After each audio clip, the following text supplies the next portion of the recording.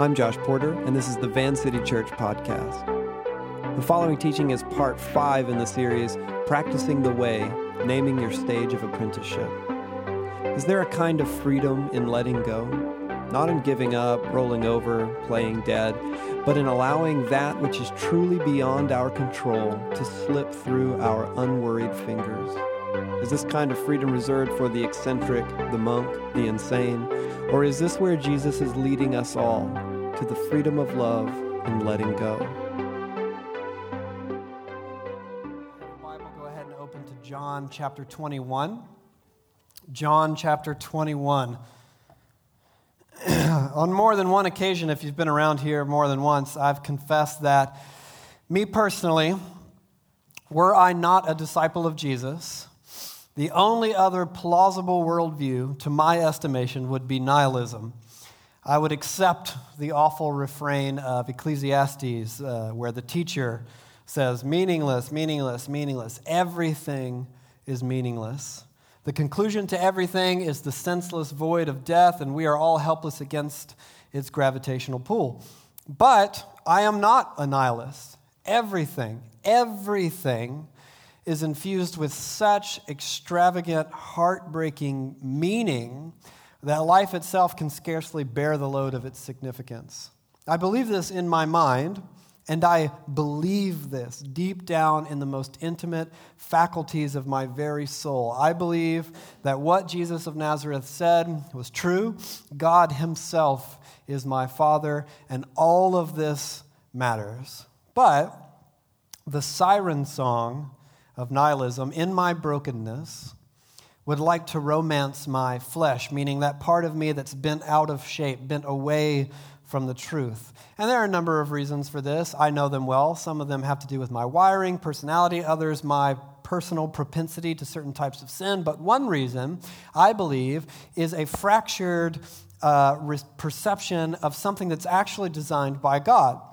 What I want is a true and wide freedom. But I make the mistake of assuming that if nothing mattered, that would be a kind of freedom, or in the words of Tyler Durden, hitting bottom. To explain, let me talk briefly about Kanye West. And of course, I realize that even saying a name like Kanye West evoked an immediate reaction for many of you, but hear me out for a second. I'm not particularly concerned with Mr. West as an entertainer or a celebrity culture type of person. Personally, I haven't followed his career other than the average music fan sifting through the pop culture zeitgeist. But something about Kanye West fascinates me, and that is the fact that he is punk rock, which is something I say all the time. But by punk rock, I always only mean running deliberately contrary to the status quo of one's culture and personal spheres of influence. That's not necessarily good or bad, per se. It could be either or both or neither one. In his controversial book, White, wildly divisive author Bret Easton Ellis describes Kanye as, quote, his own man, no apologies, and that people simply need to acknowledge, not approve of or embrace, that here is someone who sees the world in his own way and not according to how other people think he should see it.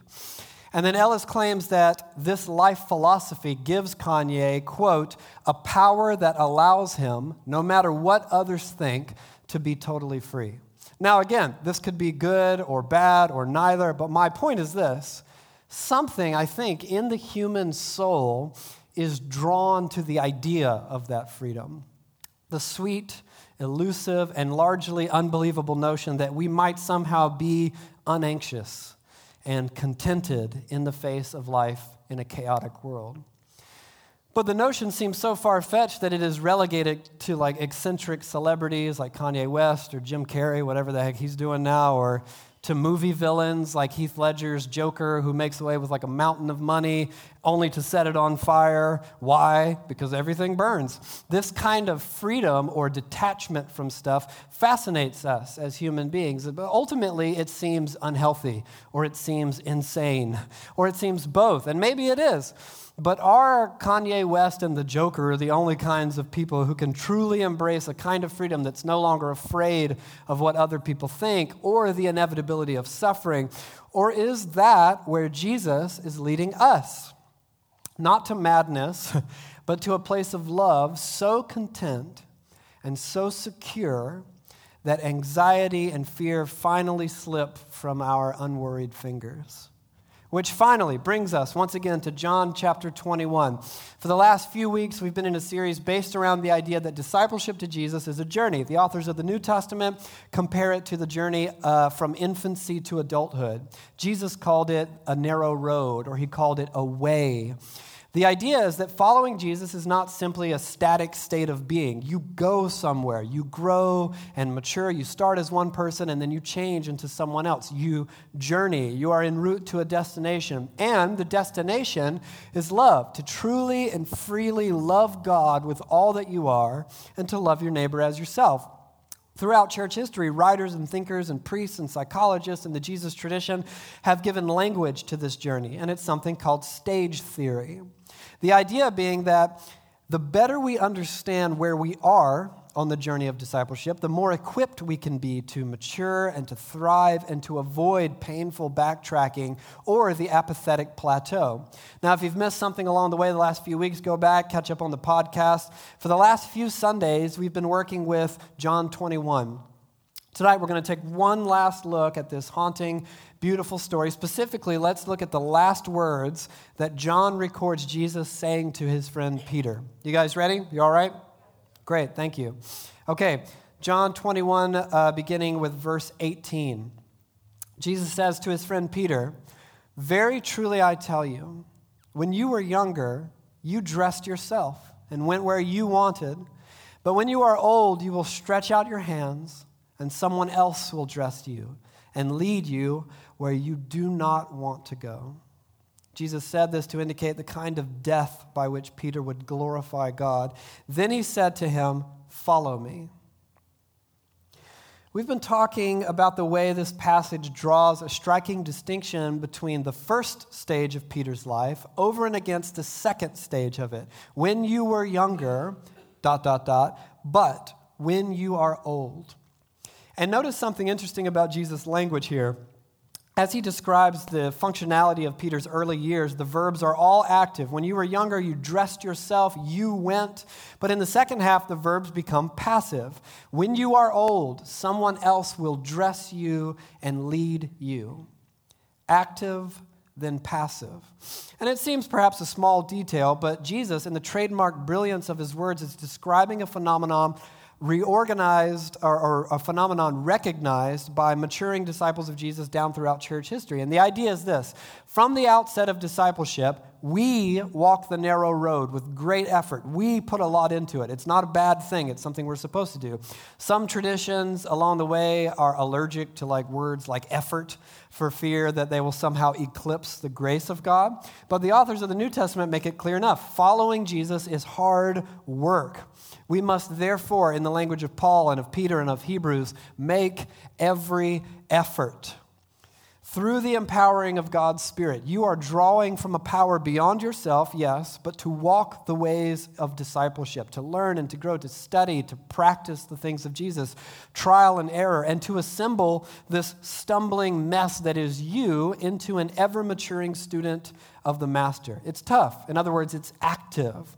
But talk to disciples of Jesus who have been at it for a long time, who are mature, who actively demonstrate the ways of love and humility and gentleness, who are peaceful and grateful and contented. The sensation a disciple gets the further they walk and grow is that their activity begins to, in a way at least, wane. Instead of an arena for our hard work, discipleship becomes a series of peaceful submissions to what God is doing in and through us. It becomes, in other words, more passive. And this passive submission often has to do with our willingness to follow Jesus into pain. For Peter, he would be led to where he did not want to go. In other words, to death. And you can translate this as the complete giving over of himself to God, or to his actual physical martyrdom, or to both things. For you and I, it's probably not martyrdom that we're being led to. I hope not. But it is a series of deaths. In other words, places we do not want to go. Ancient writers in the spiritual formation tradition came to describe this phenomenon as active and passive spirituality. And the antiquated nature of the language is immediately apparent. For starters, passive in our context is usually are almost always a bad thing. We hear passive and we think like passive-aggressive people. You know how aren't they the best? We all know how fun those people are. That's me being passive-aggressive. Get it? Or we think of someone being like non-confrontational or lazy or spineless or cowardly, passive.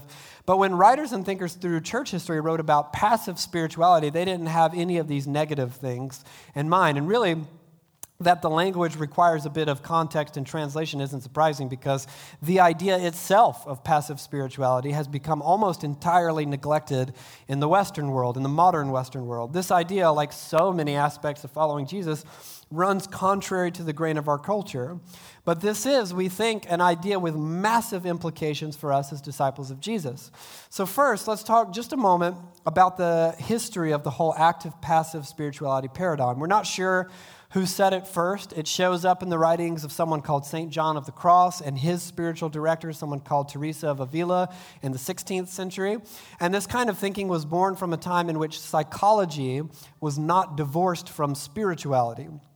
When the enlightened Western world began to secularize, psychology entered the domain of science and then stayed there. And that's not a bad thing per se, but it's problematic in that science doesn't have much to say about spirituality. So in that sense, science does a bang-up job diagnosing or medicating pain. But it can't lead you into the deep work of the soul to resolve the conflicts of the soul. But there was a time, believe it or not, when what we call psychology worked in tandem with what the ancients called spirituality. And the writings of people like St. John of the Cross evidence this quite well. And we, Van City, care because we understand that following Jesus is done with your entire person. We don't just believe things in our heads and then behave accordingly with our bodies. We pour the entirety of our thinking and feeling and relationships and joy and pain and messiness into the journey of following Jesus with, ideally, emotional health and spiritual maturity. So sometimes people ask why at Van City we learn about and practice spiritual disciplines, and then we alternate to principles of emotional health. Well, that's exactly why. The journey of discipleship is about learning to pray, for example, and it's about dealing with the wounds of your past. It's about learning to fast, and it's about discovering your identity and calling. And all of these things we're drawing from an ancient, trustworthy tradition of wise men and women who have done extensive thinking and writing and practice in the realm of following Jesus with all that they are. The idea of active and passive spirituality comes from that tradition. So let's unpack it a bit. Let's start with the active phase of spirituality. It's what it sounds like. It's the aspects of the discipleship journey in which, empowered by God's grace, you, of course, do stuff. And it feels like it. Self-effort propelled by the grace of God. Gerald May described it this way. The active dimension of the spiritual life consists of what feels like one's initiative, choice, or effort. So when you think active spirituality, we're talking about things like the practices, for example, what we also call spiritual disciplines, waking up early to spend time in prayer, reading the scriptures, showing up here on a Sunday evening, well done. Your Van City community, a weekly day of Sabbath rest, communion, that kind of thing. But it's also the emotional health stuff that I mentioned earlier, going through therapy, dealing with your past, uncovering and dealing with the shadow side of your particular personality and wiring. It's the understanding and crucifying of your flesh, that part of you that's bent away from God, and learning to address sin in your life. In short, it's basically the first few years of Van City, up until now. There's a simplicity here because a lot of this stuff is quantifiable, and if you don't do it, it doesn't happen. And that's it. Much to the chagrin of many in the early stages of discipleship. If you don't wake up early and read the Bible, it doesn't happen. No one will, like God won't carry you out of your bed and then, you understand it doesn't work like that. But when you do act, there's a kind of linear feel to things. You learn how to do something, and then you know how to do that thing. Sure, with success and failure and all that, trial and error. It doesn't mean that you get perfect at it, but it just means that there are accomplishable goals. So it's relatively simple to provide a framework for that kind of thing. A while back, I had coffee with a dude, a lovely fellow. I believe he was about 20 years old. So me being, 16 some odd years older than him, I could say, okay, you're here, here's what I would do. Do these things, and they were all quantifiable. You learn how to do them, then you go do them, and now you've done them. It's active, in other words. Of course, you're not all on your own. God is working in and through and with you all along. There's community around you, but you have a role to play in your formation. That's the idea. You have a responsibility. You have a stake in the person you're becoming. A lot of it is up to your action. But passive spirituality, on the other hand, isn't that way at all. Gerald May says it like this: the passive dimension seems to be more initiated and carried out by God.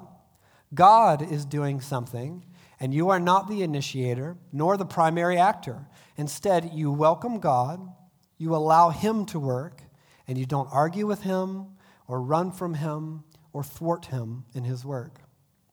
So this reads less like a laundry list of quantifiable goals. Instead, it's things like this. 1, suffering. Pain that interrupts your life beyond your control. It could be like a tragedy, a diagnosis. There's no way around it. But in it, God, if we allow him, can mature us and bring us to new peace and security and wisdom. Now, to be clear, we don't believe that God engineers the suffering. We believe that he uses it. At Van City, we believe that suffering develops from things like our decisions or human evil or spiritual evil, the decisions of beings in the spiritual realm, the chaos of a broken world. It is not caused or ordained by God, but God is so incredibly intelligent and creative that he steps into that suffering with you, and he uses it to do us good if we let him. So passive spirituality could also be accepting the limitations that are on your life right now, that you are, likely not the incredibly special world changer you were promised you would become. That though you were promised you'd become a millionaire or a movie god or a pop star or a beloved online personality, you won't. And that's fine. It could also simply be meeting the demands of a given stage of life, functioning in your marriage or in your singleness. It could be the beautiful and frustrating tedium of raising children. It could be faithfulness to your vocation. These are things for which we haven't really planned teaching series and practices because, again, we can't dictate them or seize them or achieve them in the quantifiable sense. Instead, God meets us in the beauty or the horror and the ordinariness of life, and he works. So passive spirituality is learning to let him do that. That is the letting go, the unanxious, contented disposition of love and peace. And though the word passive spirituality doesn't show up in the Bible, the idea is certainly collected from the New Testament. One of the landmark texts is Matthew 6. It's part of Jesus' manifesto on what it means to be a disciple of his in the kingdom of God. You can turn there if you want, or you can just listen as I read it. In it, Jesus says this: "Therefore I tell you, do not worry about your life, what you will eat or drink, or about your body, what you will wear.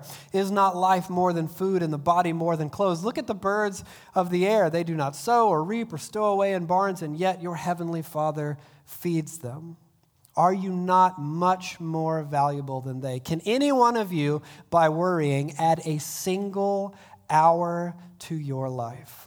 And why do you worry about your clothes? See how the flowers of the field grow. They do not labor or spin, and yet I tell you that not even Solomon in all of his splendor was dressed like one of these. If that is how your Father clothes the grass of the field, which is here today, and tomorrow is thrown into the fire, will he not much more clothe you, you of little faith? So do not worry, saying, what shall we eat, or what shall we drink, or what shall we wear? For pagans run after all these things, and your heavenly Father knows you need them.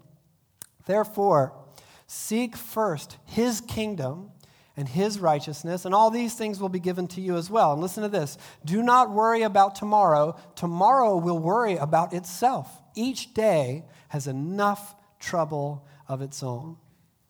Now, obviously, that's a well-known text. One verse in particular, "Seek first his kingdom and his righteousness, all these things will be given to you as well," is easily among the most misunderstood and abused in the entire Bible. Because the Bible is often so dang quotable without context. If you just get rid of the context, it's great. It like makes wall art. It looks wonderful. Context ruins everything. A while back, I don't know why, some enterprising, I think it was a Pinterest user, began making inspirational images with Taylor Swift quotes. Here's one, for example. It isn't history that makes heroes. It is the heroes that make history. Here's another one. Do not compare yourself to others. If you do so, you are insulting yourself. The only thing was, these quotes are actually from Adolf Hitler and not from Taylor Swift. The idea is that divorced of its context, you can make isolated quotations mean all kinds of things. You can even make them sound quite lovely. And people treat the Bible this way. It's a mind-boggling thing. That line about seek first the kingdom, all these things will be given to you as well, for example, has been used, at least in my experience, more often not to say, be a good Christian and good stuff will happen to you. You'll get everything you need, just be a good Christian, which is hilarious because in the context of this teaching, Jesus is one, warning against the dangers of accumulating wealth and worrying about money. And two, he ends the whole teaching by saying, look, don't worry about tomorrow. Believe me, it will worry about itself. And then he has this quote, each day has enough trouble of its own, meaning suffering is coming for you. It is inevitable, so why waste your time worrying about it? Accept it. That's freedom. This weekend, or gearing up to the weekend rather, whenever I have, I'm really into movies, so whenever I have one on the calendar that I've really been looking forward to, in some cases for years, this one that I'm about to talk about for 6 years, yeah. So it's a sequel to the Americanized 2014 Godzilla, 2014. Now we have, what is it, 2019? Yeah, 5 years. Did I do the math on that? I said 6 the first time. 5 daggum years. I was quite excited about it. I was a big Godzilla fan. And the day of, I started to get so much anxiety. I was like, what if people are talking in the movie theater? And I was like, and Abby's like, you got to get a grip. I was like, what if? And she's like, just do your thing, because I have a strategy. Like if they're talking near me, you give them the half turn, and then you give them the full turn, and then you say, can you please be quiet? But now you're out of the movie, and everyone's looking at you. So sometimes I just get up and move to a different spot. And that's really challenging, because what if the spot's not good, and I got this good? So I was like, oh God, what if people are going to be talking in this movie? I'm dead serious. I started sending a text to our community thread. I was like, will you guys pray that there's no knuckleheads in the theater tonight? And they're like, oh, shut up. And I was like, I'm serious, man. I want to enjoy this. Whew. I was so worried. Anyway, I have no control over that. It does not change anything. Prayer, I hope, does. But the idea is that, back to Jesus. Jesus is like, man, look at these flowers. They aren't worried about what's going to happen to them, because what's the point? They are going to be thrown into the fire tomorrow. And then he's inviting us to following in their example. Look, they're all going to be thrown into the fire, so don't worry. They're not worried. It's kind of horrifying if you think about it. And he's inviting us into that. Look, it gets bad. It will get bad. Jesus says that over and over again if you read his teaching. In this world, you will have trouble. But worrying won't fix it.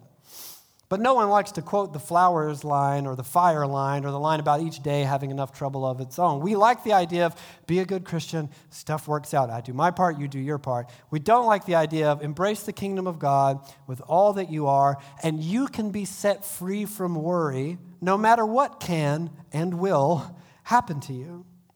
Because that, frankly, sounds hard. But that is what it means to be free. Robert Mulholland defines that freedom, passive spirituality, this way: a deep inner posture of joyful release of our life and being to God in absolute trust, without demands, without conditions, without reservations. It is neither a passive resignation nor a fatalistic acquiescence to whatever comes. It is rather a consistent posture of actively turning our whole being to God, so that God's presence, purpose, and power can be released through our lives into all situations. And here's why this is something we need to think about. Active spirituality will only take you so far in the journey of discipleship. Meaning, if you come to church fairly often, listen to some podcasts, you'll certainly cover some ground on the spiritual journey, but then you slow to a lull. Many of you know this from experience. I know I do. But then if you start to live in community, if you wake up early to read the scriptures, if you start learning how to pray or start going to therapy or practice generosity, that kind of thing, then you move past the first lull and you start to cover more ground. And many of you know well enough that seasons of growth often seem to conclude in a day crescendo. The pace slows and suddenly you stop. And that could be for any number of reasons. Some undealt with thing in your life, a wall of pain in your life, an unchecked immaturity, a sin that you haven't dealt with. It could just be that to move forward requires us to follow Jesus into a dark place, and we're too scared to do it. And for that, for the letting go, we have to embrace a passive spirituality. It's too dark to see, so the shepherd has to lead us by the hand into the dark, and there's no way around it. You can't simply do that with Bible reading and church gatherings alone. You have to take a painful look at the things in your own life, the things that you're afraid to put down, the stuff that you believe you need to be happy. In other words, trust structures or idols. It could be superficial things like money and possessions and your reputation, or it could be things that make a lot more sense, like the safety of your family, the realization of your dreams, the stuff that deep down you don't believe you can live without. And we all have them. A friend of mine is single and doesn't want to be. Wants to be in a relationship, wants to get married, wants to start a family. And a while back, I asked them, non-confrontationally, we were talking about this, just out of curiosity, what they would do if God asked them to stay single. And my friend said, I am not ready to consider that. This was an honest answer. And you don't have to be a spiritual sage to see that if we could somehow loosen our grip on these things, even the good things, the things that we think we can't live without, if we could somehow loosen that grip, we could be more free. And it doesn't mean that you don't care about good things, that you no longer want good things. It means accepting that even though each day has enough trouble of its own, you will walk with Jesus and he will be enough. Because when we don't believe this, not really anyway, we crowd our lives with all sorts of distractions because Jesus isn't enough. Again, this from Gerald May. Regardless of how a compulsion appears externally, underneath it is always robbing us of our freedom. We act not because we have chosen to, but because we have to. We cling to things and people and beliefs and behaviors, not because we love them, but because we're terrified of losing them. In a spiritual sense, the objects of our attachments and addictions become idols. We give them our time, energy, and attention, whether we want to or not, even and often especially when we are struggling to rid ourselves of them. We want to be free, compassionate, and happy, but in the face of our attachments, we are clinging, grasping, and fearfully self-absorbed. This is the root of our trouble. So, consider for a moment the way your desire for or fear of what isn't enslaves you to unhappiness. And this is not Buddhism, where the idea is to get rid of desire, to divorce yourself from attachments. The way of Jesus is about ordering your desires correctly. So this is about our slavery to attachment versus the freedom to love.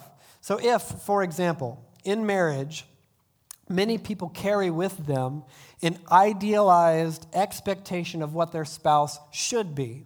And I'm not talking about turning a blind eye to like unhealthiness or sinful behavior or something like that. I'm talking about when a person's fantasy of another person becomes a chain around the actual person's neck. And when that spouse disappoints them, they criticize and insult, or they complain, or they make suggestions, or they nudge in the direction of their ideal. And when that spouse simply cannot be this fantasy, in their disappointment, the other person wounds them. And as long as they are enslaved to the fantasy, attached to it, they are not free to love their spouse as they are. Or look at the way so many parents parade their children on social media like little columns to lift their fragile ego. I dress my kid so cool, so I am cool. And my kid likes cool things and is oh so smart in these perfect photographs of our perfect vacations. And our love is so profound, as is evidenced by this perfect balance of my flowery writing and slightly self-effacing humor so as to affect a veneer of humility. But it's all a crock. You realize it's all a crock. Kids ain't cool. Have you been around kids? They are not cool. Have you seen them? They're dorks. They don't know what the heck cool is. And they're filthy half the time. It's gross. And they can be brilliant in one moment and really impress you. And then they walk into a wall the next moment in their own dang house. They know where stuff is. And this is not hyperbole. Someone was complimenting just the other day. I was in the grocery store, me and my daughter, and she's about to be 3, and she was doing something that looked really smart. It was smart. And in that moment, this lady walked by, and she's complimented. She's like, "Oh my gosh, isn't she smart? You got such a smart helper with you." And I was like, "It depends."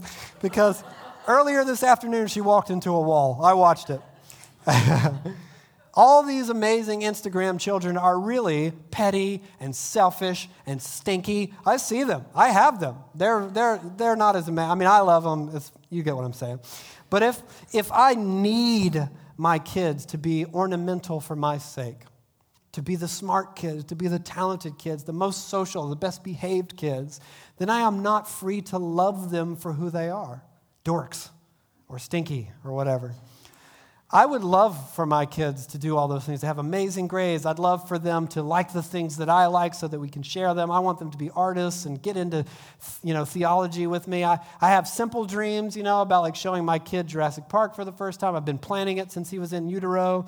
One of my greatest dreams is a little more admirable than that. I've long dreamed of and prayed that I could be the one to baptize my kids. But what if they don't get amazing grades? What if they're not artists, they don't care about art? What if they're not interested in theology, or they like the wrong theological concepts, or they want some other jerk to baptize them or something like that? Can I somehow operate in the secure, unanxious freedom to simply adore them for who they actually are rather than who I'd prefer them to be? And if I don't, I will damage them profoundly. And you can see this is about so much more than marriage or children. If you believe your career will fulfill you, and you study and you train and you get out there, and maybe your dreams don't immediately come true, it's not as good as you thought it would be, and maybe you'll bail and go back to school and start over and chase a new fantasy. Or it could be just some idealized version of your life or your career, that you'll get famous, that you'll be admired, that you'll have the body that you want, or find the romance that you want, the way that you want. Before we started Van City, when I was first beginning therapy, no correlation, I think I spent most of that entire first year telling my therapist things like, "It could be bad this way. Things could be bad this way." To which he would always respond, "Yes, that would be bad, and that could happen. And then what?" And it took dozens of hours of these conversations. I'm like, this guy's weird. For something in me to shift, and something took hold. And he finally told me one morning when it started to click, he was like, "Josh, what I want you to learn is acceptance without despair. Yes, things can go bad. In some scenarios, they likely will go bad. And then what? Acceptance without despair. For us to arrive in the glory and the wreckage of our lives with acceptance, able to say without despair, 'This is my life.'" And listen, this is not about becoming inert, unwilling to do hard work or deal with sin or improve. It's actually the opposite. This is about accepting that which is beyond our control, to let that which does not matter truly slide, about confronting the beauty and the horrors of life with peaceful, secure, unanxious acceptance. As Teresa of Avila wrote in a beautiful poem, "All things pass, but God is unchanging. You who have God lack nothing.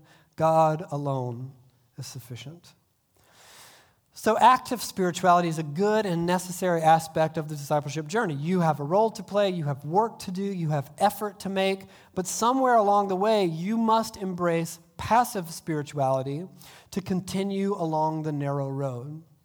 Jean-Pierre de Caussade, a French Jesuit in the 17th century, wrote about the inevitable need for both an active and a passive spirituality, saying this. I love how simple he assumes it must be. "Would to God that all men could know how very easy it would be for them to arrive at a high degree of sanctity. They would only have to fulfill the simple duties of Christianity and of their stage of life, to embrace with submission the crosses belonging to that state, and to submit with faith and love to the designs of providence.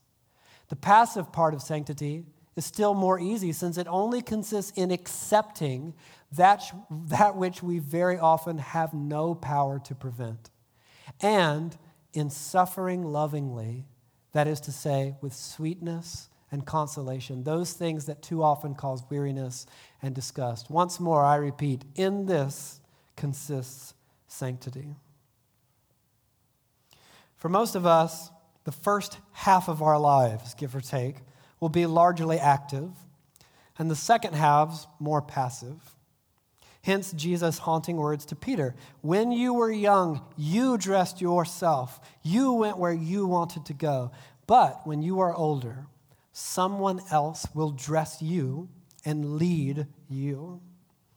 Now, to be sure, all of discipleship includes certain levels of both active and passive participation.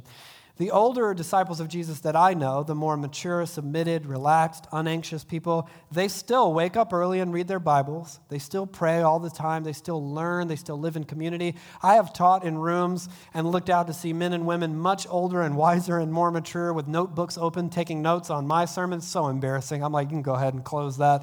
I don't have anything for you.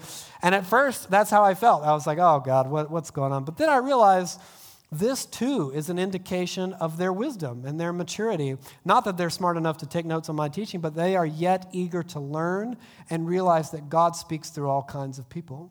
So like beginners, they still wake up early, they still read, they still pray, they still take notes. One never matures beyond these active components of discipleship. That is always a part of the journey. But the longer we walk the road, the more we may realize that with a firm foundation beneath us, much of the road is being led by God with peaceful acceptance.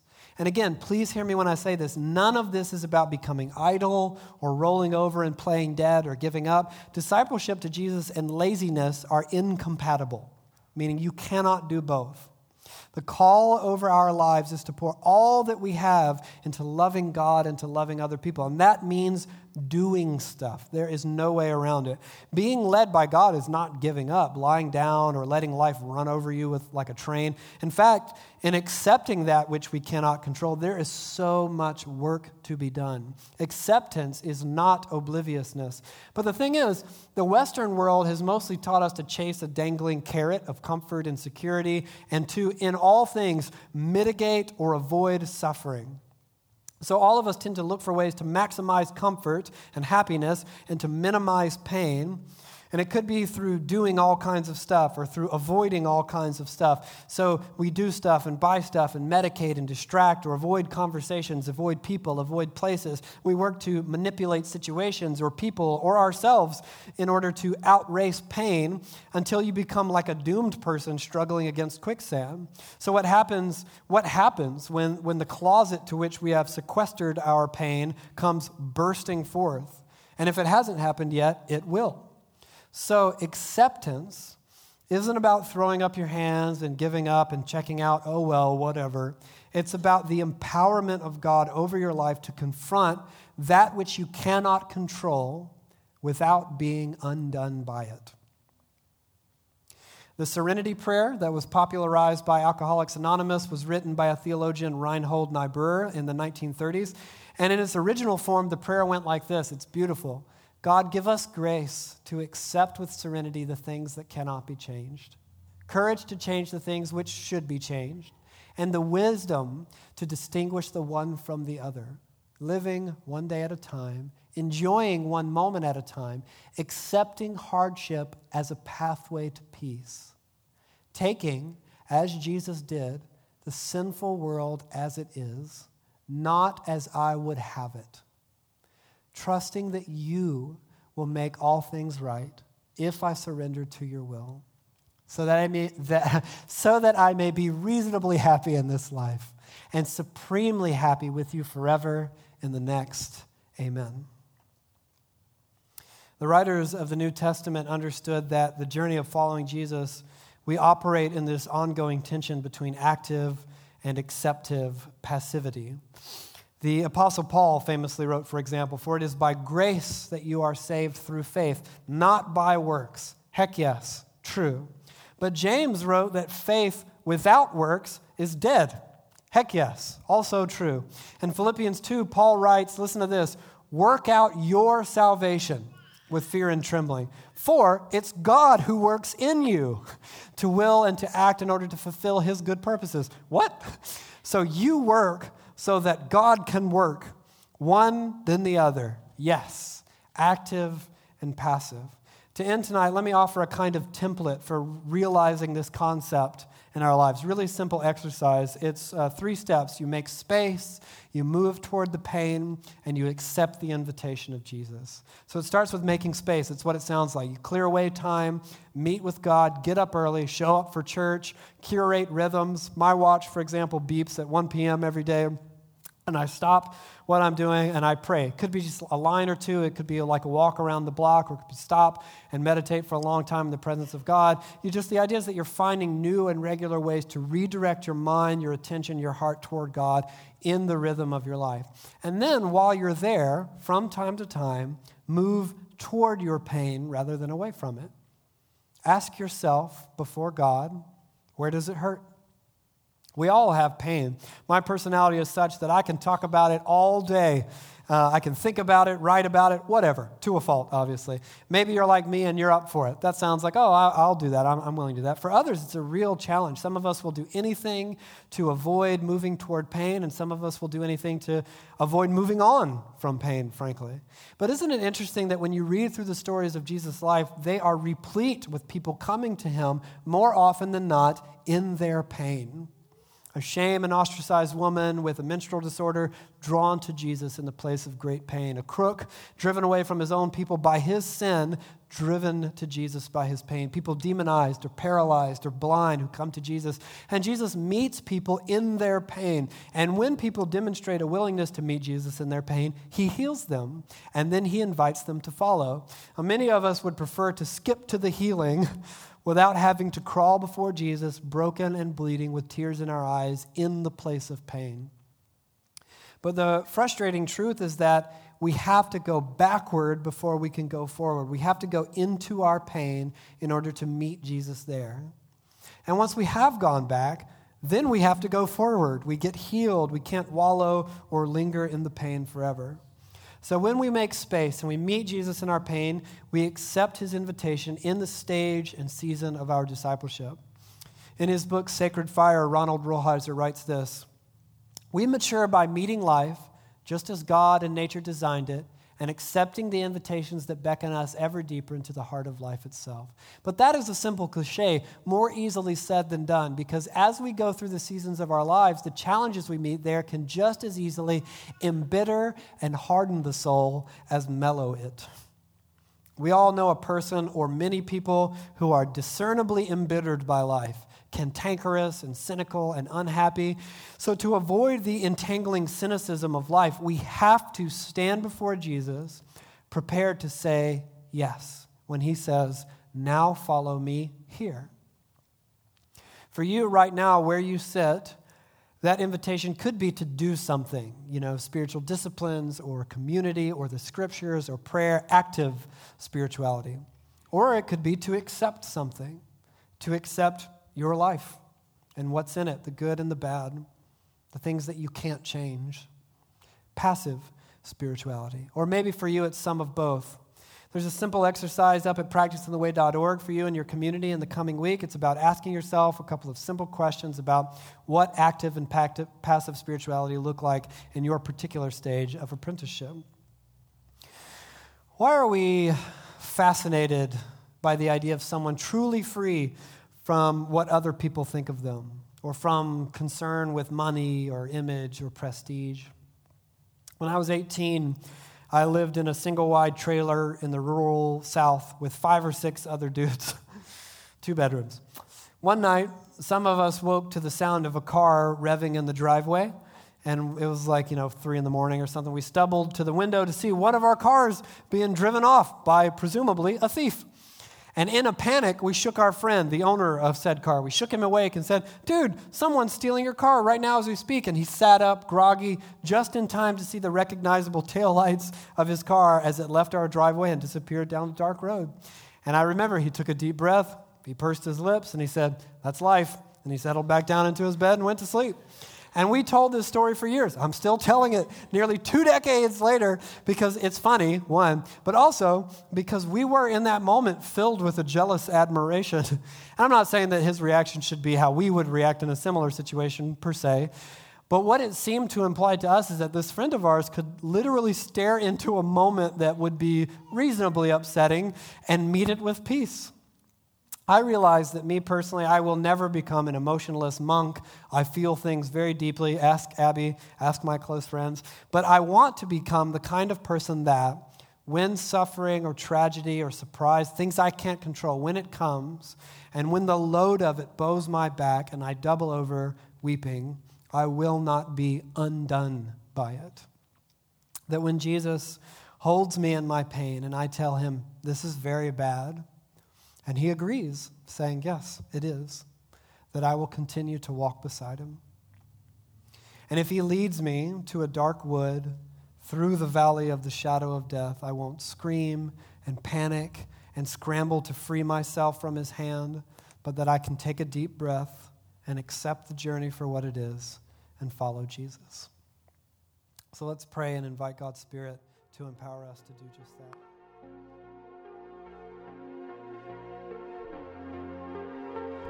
Thanks for listening to Van City. You can connect with us and find more teachings and available resources at www.vancity.church. You can support Van City financially at vancity.church/give.